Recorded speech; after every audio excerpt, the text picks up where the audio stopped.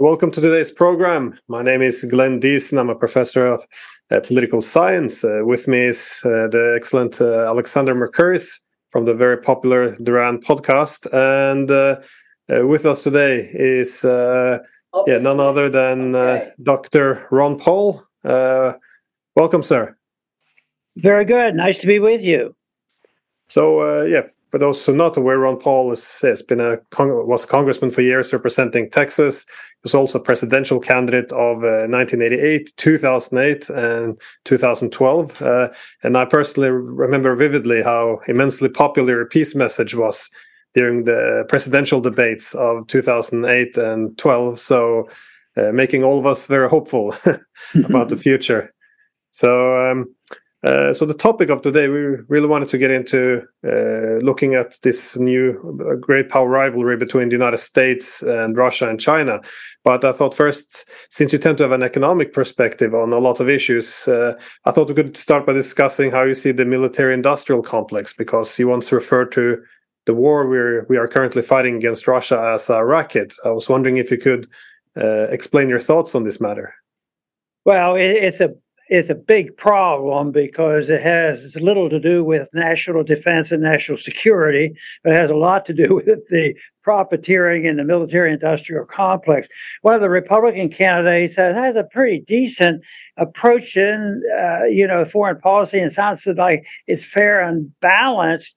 But then he sort of went over into just talking about, well, it's good that we get weapons and for Ukraine, because we have to be involved, and he had his reasons. And he also wanted to talk about China. He says you have to remember that when we order weapons, we don't send them the money. We just send it to the military-industrial complex, and they build these weapons. So he was trying to make it sound a little bit benign, but the whole thing, he says, and that's good for jobs. You're not supposed to say that out loud, but that's what it is. It's a jobs program. So he was saying, well, when we spend all this money overseas, we send the money, into the military-industrial complex itself, and that creates jobs. And that really stretches the point. Oh, no, we do this for national security. So I think there's a lot of fibbing going on with that. There isn't even, though, an audit, as I understand it, of what is spent. When it's been proposed by persons close to yourself, it's rejected completely. The administration comes out with some very interesting creative accounting to manage to extend funds to continue to provide arms. It seems that there's absolutely no real proper legislative control of this process. I did get all of that, but I think you need to give me a hint on that question again, please. I mean, the fact is that they spend as much money as they want. There is no actual control over this process. Oh, yeah. Okay. Yeah. I get it now, because that's one thing that should be done. Let's say it is a serious effort, and they're doing it for national defense. You ought to at least have audits. The Pentagon never gets audited. My son tried to put it into legislation for the money, all this stuff we're sending to Ukraine, that we have an audit. Where do the weapons go? What happens to these things? And they think it's endless, and it is to a degree, but it's coming to an end, because we've had the control of the reserve currency of the world. We print the dollars. Everybody likes the dollar, and we get away with this by running up deficits. And Republicans are just as bad as the Democrats. The deficits don't matter. But except for right now, deficits do matter. They're starting to. And every day you're going to see that deficit financing is going to get worse. And that, of course, is a source of the reason why they inflate. So the inflation isn't when you run up the deficit. The inflation is when you have to pay the bills. You don't have any money, so you print the money, which is a regressive tax on the middle class and the poor, because those are the ones that have to suffer from the higher prices. So it's a mixed bag, but it is a jobs program. I always get very annoyed when somebody comes up and say, when we have a recession, it's good to have a little war to go on, because it's good for jobs. Well, that's a bunch of baloney. It's good for killing people. It's good for running up debt. It's good for hurting the middle class. But if you're talking about honest jobs and a prosperous economy, yes, the unemployment numbers might go down. But drafting somebody or putting them in the military and sending them around the world, that doesn't necessarily mean they're good jobs. They're actually consuming wealth rather than producing wealth. So yeah, there's a lot of fiction going on. But the one thing is that I found when I was in those campaigns is you can't, and I understand it because I'm an American and you don't want to criticize your own country, but what if they're doing the wrong thing? What if they're getting us into too much trouble? What if the deficits are going to haunt us? What if you're going to have student education programs and loan them all the money and it doesn't work? They don't get an education. They don't pay those bills back again. And it just goes on and on. That's why I opt out for, we need a guideline, and we have one. We have the Constitution. But I was instructed very early in my career when I went to Congress, when I was insisting that they justify why we're going to war in the Middle East. And why don't you just declare war if you want to go to war in the Middle East? And I was told by the chairman of the committee in public, he says, we don't follow that part. We don't follow that part of the Constitution anymore. That's anachronistic. So it's there, but we don't have to follow it. And that's about the attitude that I ran into the whole time there. It's a good Constitution, not perfect, but they don't believe that we should follow it because it restrains government growth. Well, the founders intended, and my intention is you shrink the government, you enhance the people, enhance their ability to earn a living and save their money and be productive and be responsible. And that's quite a bit different than the programs endorsed by both Republicans and Democrats. Speaking of this new conflicts, though, and economic consequences, because for the past 30 years we tended to fight more of these small wars, the so-called forever wars. But over the past few years we switched a bit to returning to great power rivalry. So now going to war against Russia, but also potentially China. And one of the consequences has been a lot of the world preferring seemingly a move towards unipolarity. Only last week we have this BRICS summit. Two main takeaways were the expansion and also the goal of de-dollarization. Now, de-dollarization might take a while, being a gradual process, but how do you see this development? Is this a temporary trend, or is it something setting really the path for the future? Do you see the dollar being under threat immediately, or how do you see this? Well, I think it's going to continue because, they always have an enemy and they always have patriotism to hide behind. And therefore, if things were way too peaceful, we were actually trading with China and Russia and things seem to be pretty good, and we still do. But right now, the mood has changed, especially when NATO decided to attack Russia and create this war in Ukraine. This sort of shifted things because the propaganda throughout the country has been to be anti-Russia. And at the same time, they still had to be pro-war and pro-military industrial complex. So the new enemy right now, it's grown tremendously, the hostility toward China.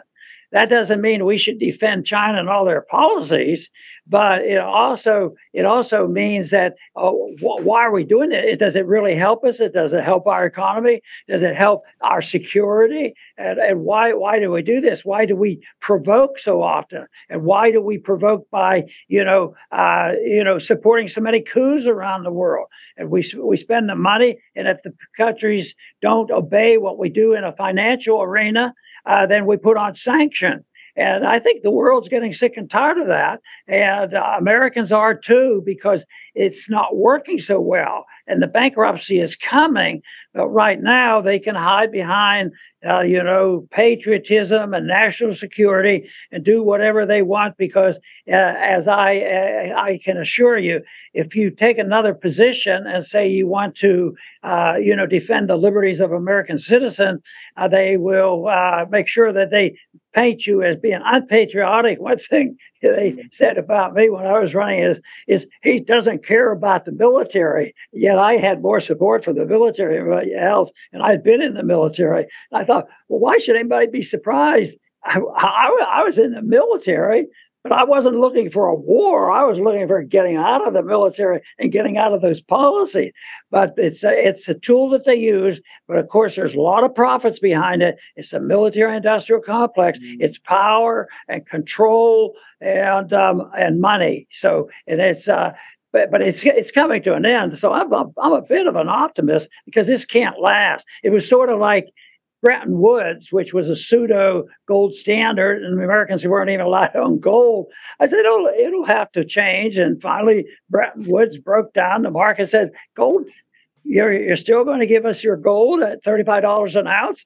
No, economic policy was stronger. Right now, economic policy is strong, that all the debt and all the malinvestment and all the mischief that we get into with our power, it will end. And I think that's why we're seeing these plans being laid, like with BRICS and these other countries, that maybe we ought to have preparation. And some of them are saying, well, maybe we ought to have a gold standard.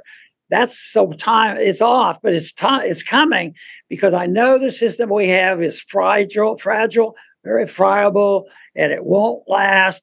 But the one thing is that the holding it together will last as long as the total bankruptcy doesn't occur. But the empire will end. Our empire will end, and there will have to be monetary reform. But the one thing is we don't know how much harm can be done in the meantime, because the biggest harm done with this type of a system is the erosion of personal liberty, which is where the answers are found. People that can own property, work, and hire people, and it's their own life, and they don't depend on the government. That's what will cause and bring about peace and prosperity. I think that's a very good point, because the point about the American system, as I've always understood it historically, is that it sought peace because it wanted small armed forces. It wanted to avoid a military-industrial complex in order to promote prosperity within the United States and democracy amongst the United States and the American people. I mean, Lincoln spoke about peace between ourselves, a just and fair peace between ourselves and all nations. I mean, do people in the United States, does anybody in the political class understand that was the policy that the United States used to have, and which made it the United States and made it the first and most richest country in the world? Is this understood at all? How far it's departed from that? People say, well, we have a good system, so we should promote it and insist that other people do the same thing. And that cancels out all the goodness of what you're talking about. And I said, well, I'm concerned. People say, you're an isolationist. You don't want to do anything with anybody. I said, no, the isolationists are the people who put on sanctions and start war and provoke. They're the ones to isolate oneself and build up, only one country.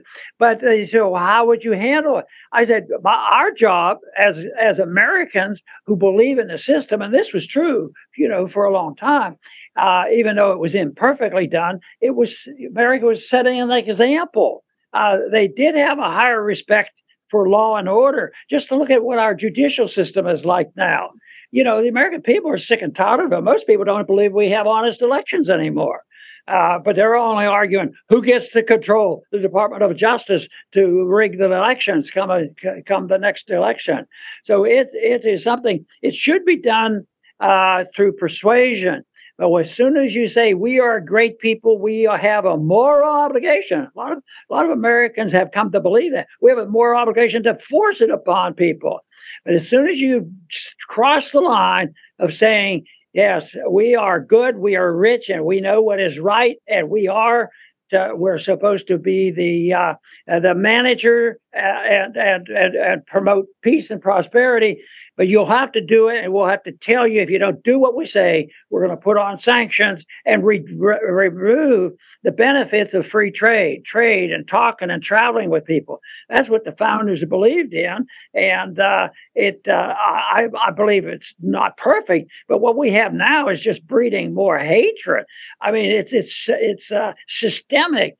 And I just cringe when I think about, all the things that they say. The Chinese, and they have their problems, and we have our problems. But the whole thing is to say, what did China? The Chinese keep spending their money, and they're spreading their message and all that. I said, but we spend our money on the military and cause enemies. China is doing a lot of things economically, and who's their best customer? We're their customer. Where'd they get their money? Well, we printed it and sent it to them. It makes no sense whatsoever. I think what is happening right now is predictable. It's understandable. The mistakes we're aware of it. And this is why I remain an optimist, because I believe that the message is not complex, and all we have to do is expand its popularity. And the opportunity is here because the system we have now is not working. It's getting worse. And when the true effects of the bankruptcy hits, it's going to be a moral and a financial bankruptcy. And we see also in this moral sense, and when we look at our schools and all the wokeism going on, the morality has been dissipated. There's people who just don't even care about it anymore. But I believe that because there'll be more problems, more and more people are joining the remnant of people who believe in liberty. And that's what happens in all times. Any time a nation crashes, there's always somebody out there that's going to try to preserve the truth of things. And right now, there's a great deal of distortion of what is truth. Some people don't even believe that truth exists. And that is a problem. But I still believe there's a remnant of people who believe in liberty, believe in justice, believe in peace, and and honesty in all areas. And that you seek it, even though you know that you can't reach it. But the people who reject, the system, and that you cannot know truth, so forget about it. Do what you want. Go out and make your money and use force if you have to. Where's the force in our streets? Look at our streets these days. Look at the inner cities. I mean, it has deteriorated here just tremendously, and it sort of exploded with the lockdowns, where the government just came in and ruthlessly pushed the people around, and the people sacrificed their liberties. But knowing what liberty can do should be so positive that eventually the people will have to resort to it. But whether that's going to happen next month or next 10 years, nobody knows. But I do know that there's a responsibility on all of us who believe in the truth and believe in liberty. We have a job to do. Curious to what you see as the main driver of U.S. foreign policy, because you mentioned the military-industrial complex, of course, but we have the maybe obsession with hegemony. But I found it interesting when you refer to the ideals, because a lot of this probably has good intentions as well. And sometimes I think of Woodrow Wilson. To some extent, perhaps he changed U.S. foreign policy as well in his mission to make the world safe for democracy, because before then it seemed the U.S. was determined to set a good example to be emulated, and thereafter with this it transformed more into a civilizing mission by making the world safe for democracy. Do you see this idealism as driving the policy, or is it more crude power ambitions, or maybe specifically to the war in Russia? I'm just wondering, or in Ukraine, sorry, how did you end up here? I'm just curious. Well, I think Wilson his slogan, make make peace and make it popular and all. That's just sort of a gimmick. They always say nice things, even the people who don't even believe in truth. Some of them get up and they don't believe in it for a minute and they don't do it. They want to fool the people. And when they go down to vote on the House floor, they always vote the wrong way and do the wrong thing. But they use a lot of propaganda to the point where they don't even believe any of it themselves. But that's to get the popular support. And since it doesn't work, they have to start being redistributor of wealth. They have to steal it from one group and give it to another. But there's a very simple rule that would solve this. Bastiat suggested to us, if you and I can't go into our neighbor's house and take what we want, and if they have two cars and we don't have any, that we'll take a car. No, but we can send our congressman there to do that. So no, and it's assumed that government is something special, that they can do things morally. They can debase the currency. What if we as an individual, counterfeited our money? Boy, you're in big trouble. But the government counterfeits, the politicians counterfeit the money all the time to do bad things. And so I think that's one rule that has to be accepted, because without changing our attitudes on that, we can't really hope that much improvement will occur. The question I have is this. I mean, you were in Congress for many, many years and you worked in the system and you must have met you worked with many people in Congress. The kind of things that you are saying to us seem to me like common sense. Why do so few people in Congress understand it? Is it because, they're swept along by the idealism, or other pressures from lobbyists, or other pressures from the party's machines that, push them in a particular direction? Because I can't believe that the pressure comes from below, from the people who vote for them. So what is it that makes them conform always with these destructive policies? Well, two things. One, there's people seeking wealth, and they are seeking, financial benefits. At the same time, they want to make sure that they have power. But what about the other people? What about the people that the average person that are indoctrinated, by our educational system, that there's nothing wrong with this. They think the government is different. They should be able to redistribute wealth, not realizing it's going to make things worse. So they go along with that. Then the more the government does that, the more poorer you create. And then they say, well, you can't just let them out in the street. Look how we're treating the people who come in here illegally, and they break up things, break up stores, steal, and just invade people's property.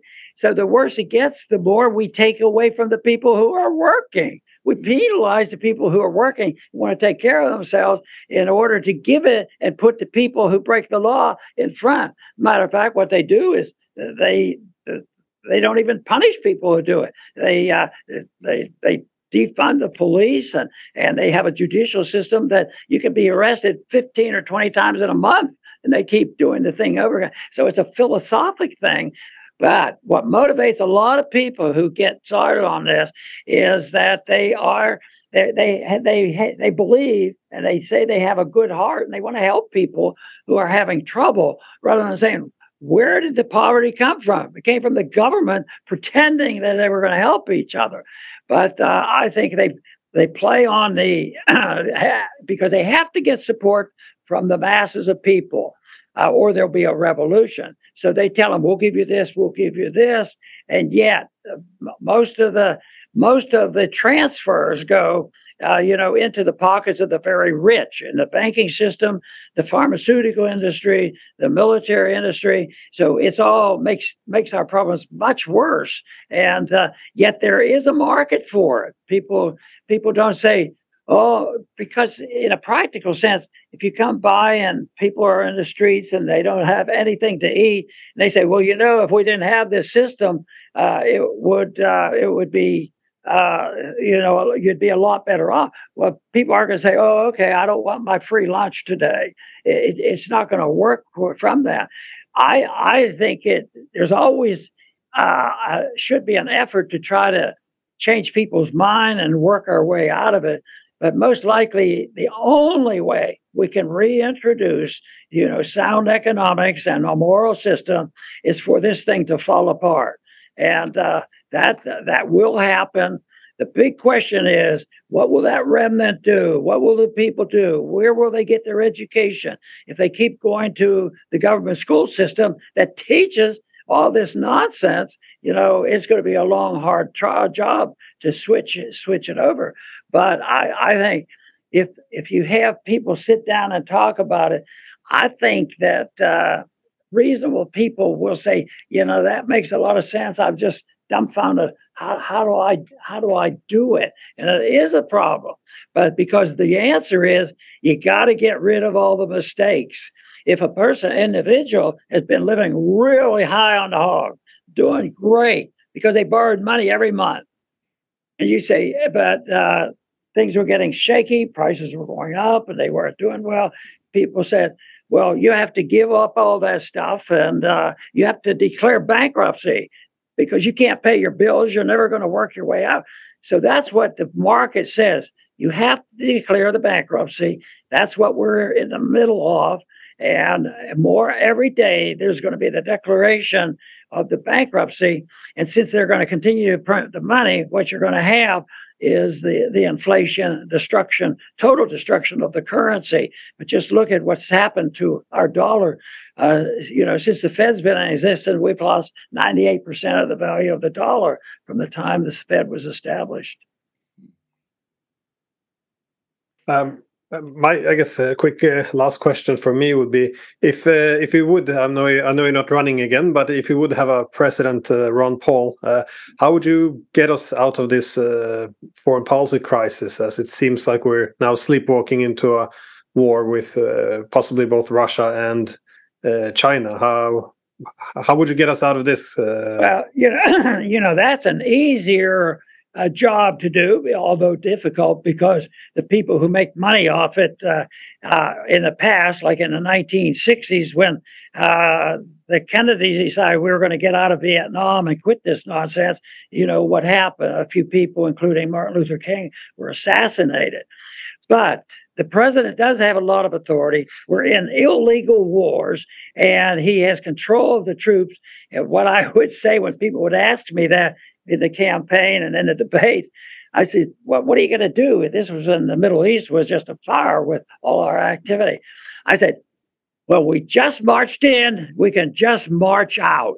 And that would have to be it. Oh, there'll be chaos. Yeah, like Afghanistan. Stay for 20 years and then try to walk out or try to get on an airplane that's going down a runway.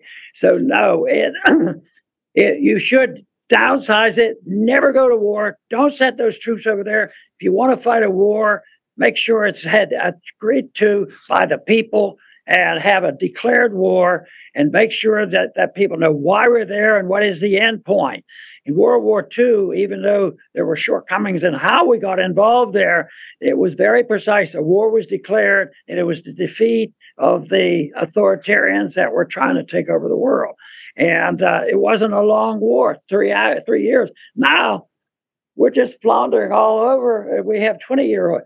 So a president could do an awful lot, to downsize that whole approach. But you'd have to get the people convinced that why they're doing it. But it would be better than probably taking food stamps away from the poor and saying, this is what we have to do. We have to take away your food stamps. No, you take away the food stamps from the corporations, the people who have been ripping off the middle class by getting the deficits up to print the money so that the higher prices are suffered by the middle class. Ron Paul, we've come up to 30 minutes, and we said 30 minutes, and I would like to say I have no more questions, but just to thank you for coming and answering our questions today. Very good. Nice to be with you. Thank you.